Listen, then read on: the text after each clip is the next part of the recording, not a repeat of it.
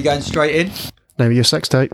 Dan, you chose a movie from our Twitter stalker, Kevin Smith. Yeah. From my youth, as much as anything else, we are very fortunate that Kevin Smith has noticed us. Big fan. Big supporter of the pod. Yeah. And so I thought it was about time we reviewed one of his movies. And you chose the very first one. Yeah, Clerks. Clerks. Not the shoes. Clerks. First of all, can we get this out of the way, because I don't know how to say Clerks. the title of this movie. Clerks. But we don't say. You wouldn't say that there's a clerk, would you? You would say he's Bank a clerk. I know, but it's spelled Irks. Yeah, I know. What's the capital of France? Paris. Well, there you go. So it's Clerks then. So it's Clerks. Okay, yeah, Clerks. 1990. Well, you were the historian on this, weren't you, Dan? Well, I guess within a year or two. It's 1994. It's around about, 90 minutes long, maybe just over that? I can tell you because I've got that. 92 minutes. There you go, just over that. Mine was 80 minutes. Yeah, you had a bit of a shocker. Yeah. So I wait with bated breath as to the actual ending, because my version that I You didn't see the spaceships? Fuck. And the machine guns or anything like that. Do you know what? I thought it was twisting that way as well. You could see it going, couldn't you? It's Kevin Smith's debut movie, in which he chose black and white to tell the story of two guys, or one guy really, isn't it? I think this is Dante's story. Isn't it? Dante's story. It's a day in the life. A day in the life of a clerk in a convenience store, and he shouldn't be a clerk who shouldn't be there that day. He's got the day He only off, mentions that a few times. He calls in, he's called in to man the store because somebody's ill, and being the diligent worker he is, he goes in and the day begins. He's in an absolute shithole of a situation in the morning. Is he asleep in the cupboard? It just reminded me of my student days. Yeah. And he laces up his Doc Martens as well. I enjoyed that little one. And then off he goes to work. And his work is so fucked that he can't get the shutters open. So he has to get some shoe polish out, doesn't he? And he scrawls, I assure you we're open. Yeah, somebody's put gum in the locks that... Oh, is that what it is? The shutters. Yeah, the locksmith says can't get it. So they can't get in. Do you know why that was sort of forced on them? Because Kevin Smith worked there in the day and they were allowed to shoot at night, so the shutters had to be down because it was at night when they were doing all the filming. Oh, so they had to be down. Because this is a budget movie. You can see that he's brought in his mates to help this. He's brought in any favours and things, but that doesn't detract for this movie at all for me. I think actually it probably adds to it, and it adds to the character of the feel of the film. So plot wise, it's just a day in the life. There's little episodes and things that happen. But there's simultaneously quite a lot happening and not a lot happening at the same time, isn't it? Because a lot of it is about the Kevin Smith's dialogue, really. Yes, exactly. Yeah, it's and the characters. It's one of those movies that's just filled with interesting characters and almost little snippets of a comedy show or something that make up the film. Like a play, isn't it? With Act 1, Dante. You can imagine get introduced to that story, and then the next one. Yeah. It's well, it is interspersed with title cards that say stuff like the name of the character who we're then going to go and learn a little bit more of. And you're right, I can imagine this would have been round the table in a room, and they would have just practiced. Yeah, their I think a lines. lot of that though comes from the fact that although the cast are all really good, none of them are particularly good actors. I would agree. It's a student film. And that's not denigrating the quality. That's what it is. It's his, like you said, it's his first foray into the world of significance for film. And obviously with budget constraints, contacts, it comes across as initially a student-based film. The dialogue's very heavy. There's a lot of friends turning out in this. There were 50 actors credited. Only 2 of them had been in anything beforehand. And some of them, who were they? Do you know? Yes. Gary Stern and Mitch Cohen. All right. I don't know other stuff. I didn't bother to look.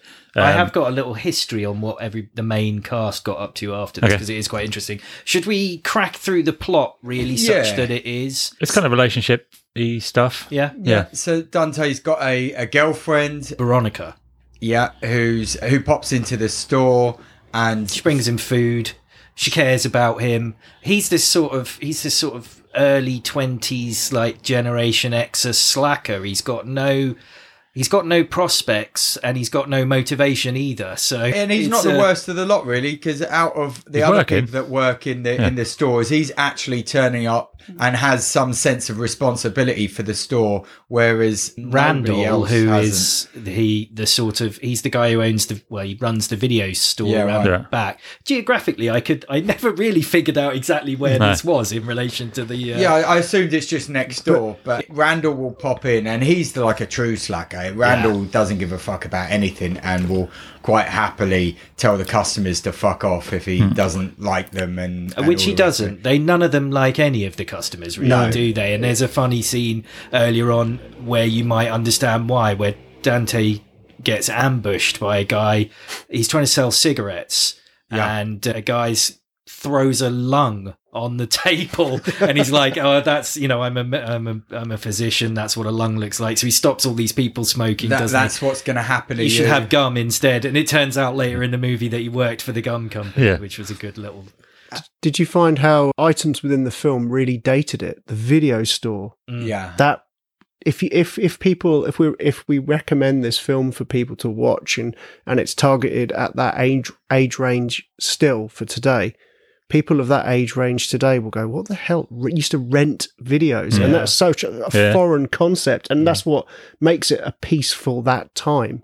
The cigarette salesman, the video store, those sorts of things in our lives, we don't get them at all. There's like one Blockbuster left in the world now, I think. And that's like a nostalgic It's an Airbnb. Yeah. There were a lot of smokers. Yeah. Yeah, everybody smokes in this, including Jason Mewes and Silent Bob, who were outside. Kevin Smith was a non-smoker.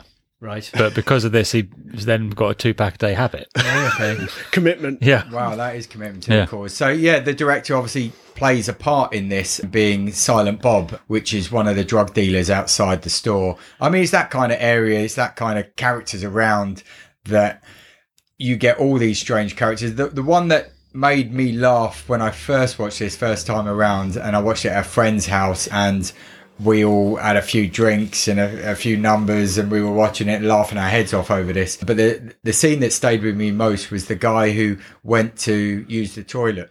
Yeah. And as I say, this film is made up of lots of kind of comic scenes and things that are put together. It's almost like one of your vinaigrettes, isn't it, Dan? It's one of those. I didn't want to even attempt the words, but it's kind of what I wanted to say. And this particular bit where the chap, he goes to asks to borrow the toilet, and they say, no, it's just for staff, but he plays on it, says, look, I'm a bit old, can you let me in? And then he comes back and asks for better toilet paper. That's going to be hell on my hemorrhoids. Yeah. Then he comes back and asks for a magazine because it can take him a while. Then he wants not that magazine, but Big Little Tip dirty Monthly number, or something that's going over there. So he wants some porn mag to turn into the. He says, "Can I have that one because the tits are bigger in that one?"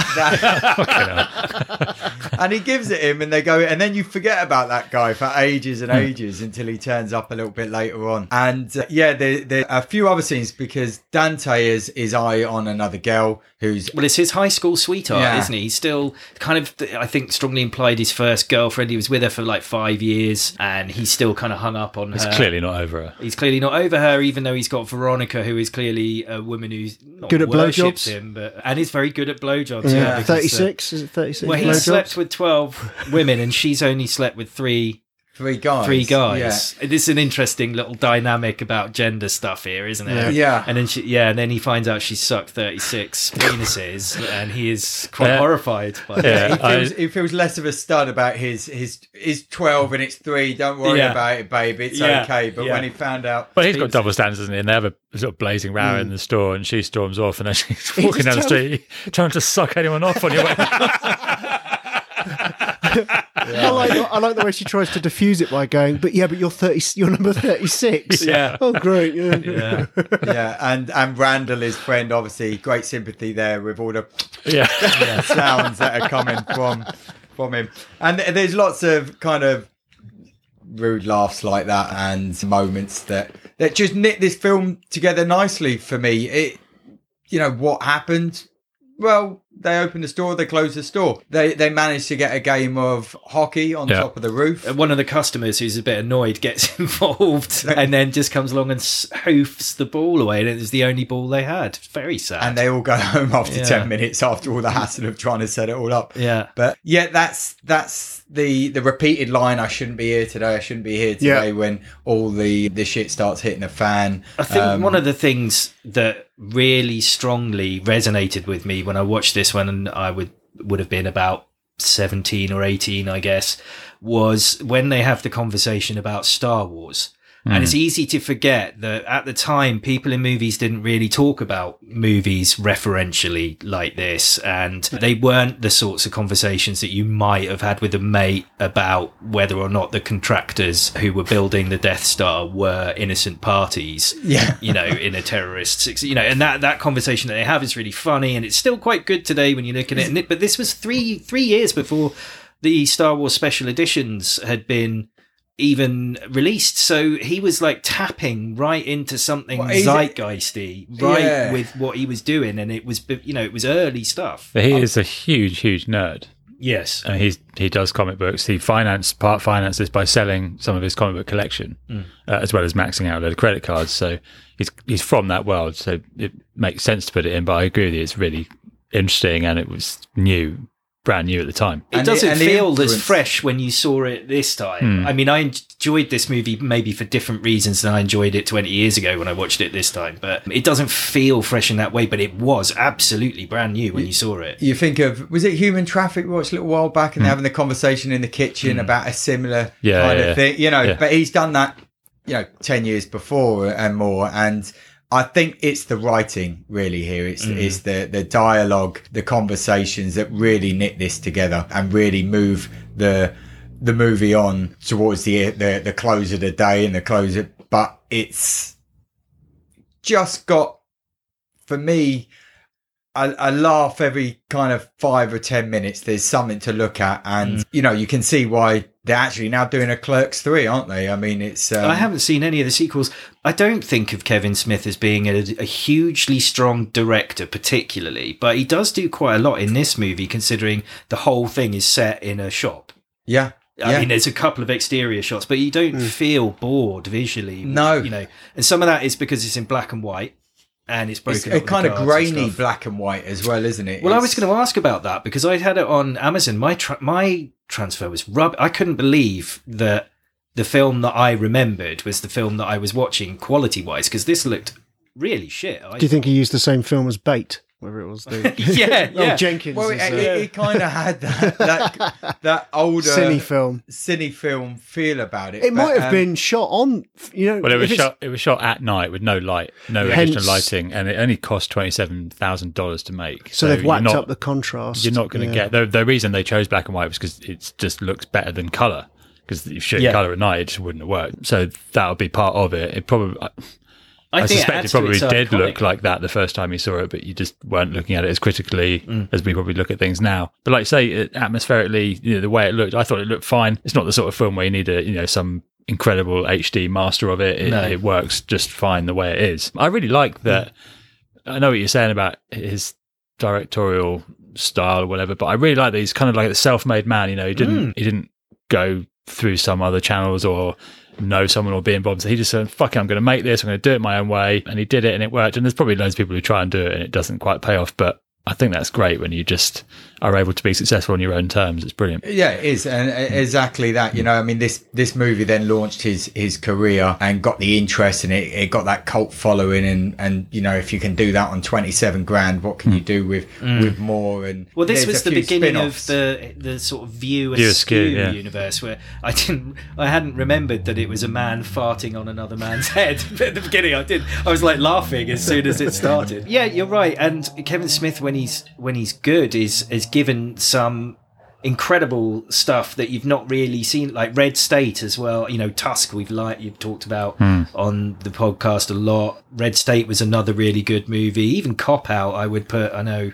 I've not seen that one. Yeah, no. I mean, it's not amazing, but I won't. There's things that are redeemable about it. There's an eye that he has, and there's a style that he has that I think appeals. Maybe not all the time in every film, but certainly for this one, I can see where the excitement in, wow, this guy's just made this film. He's done it with his mates, and it's worked. It's been a hit. Here we are, like, getting on for 20 years later and more, and it's still a decent film. It's still... lots of laughs and that sort of mumbly but very self-assured dialogue that's right in Kevin Smith's voice. You hadn't heard that at the time. It was completely new, really, as a way of, and it was so exciting, really, wasn't it? And the dialogue just fizzes and crackles in this movie. I don't think that you would get that level of dialogue in a film that reflected that group of people today, because of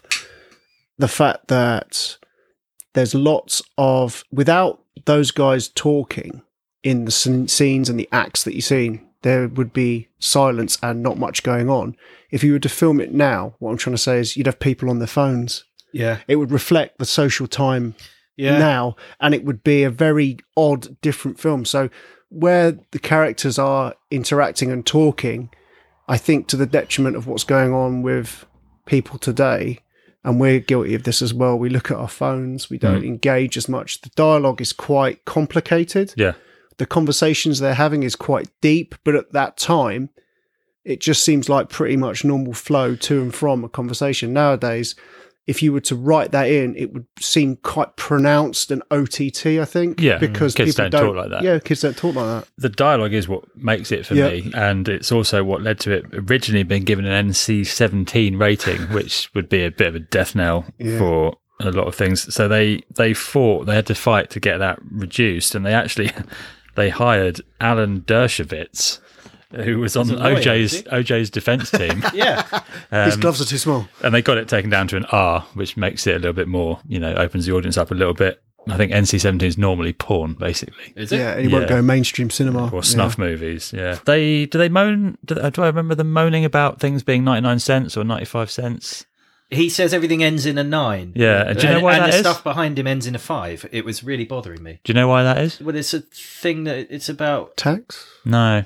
It's because you have to give change, and then the till records a sale so the people behind the store can't nick the money and pretend that nothing happened. Oh, well, I never. Okay. There you go. Yeah, this is about the drudgery and boredom of everyday life, and it's still pretty strongly, relevant. Yeah, it is. I think if anybody's wants to watch this again, maybe it's one of those ones that it will come out on Netflix and it will come out on Amazon Prime at some stage, maybe in the lead up to Clerks 3. I was about to say just that. Yeah.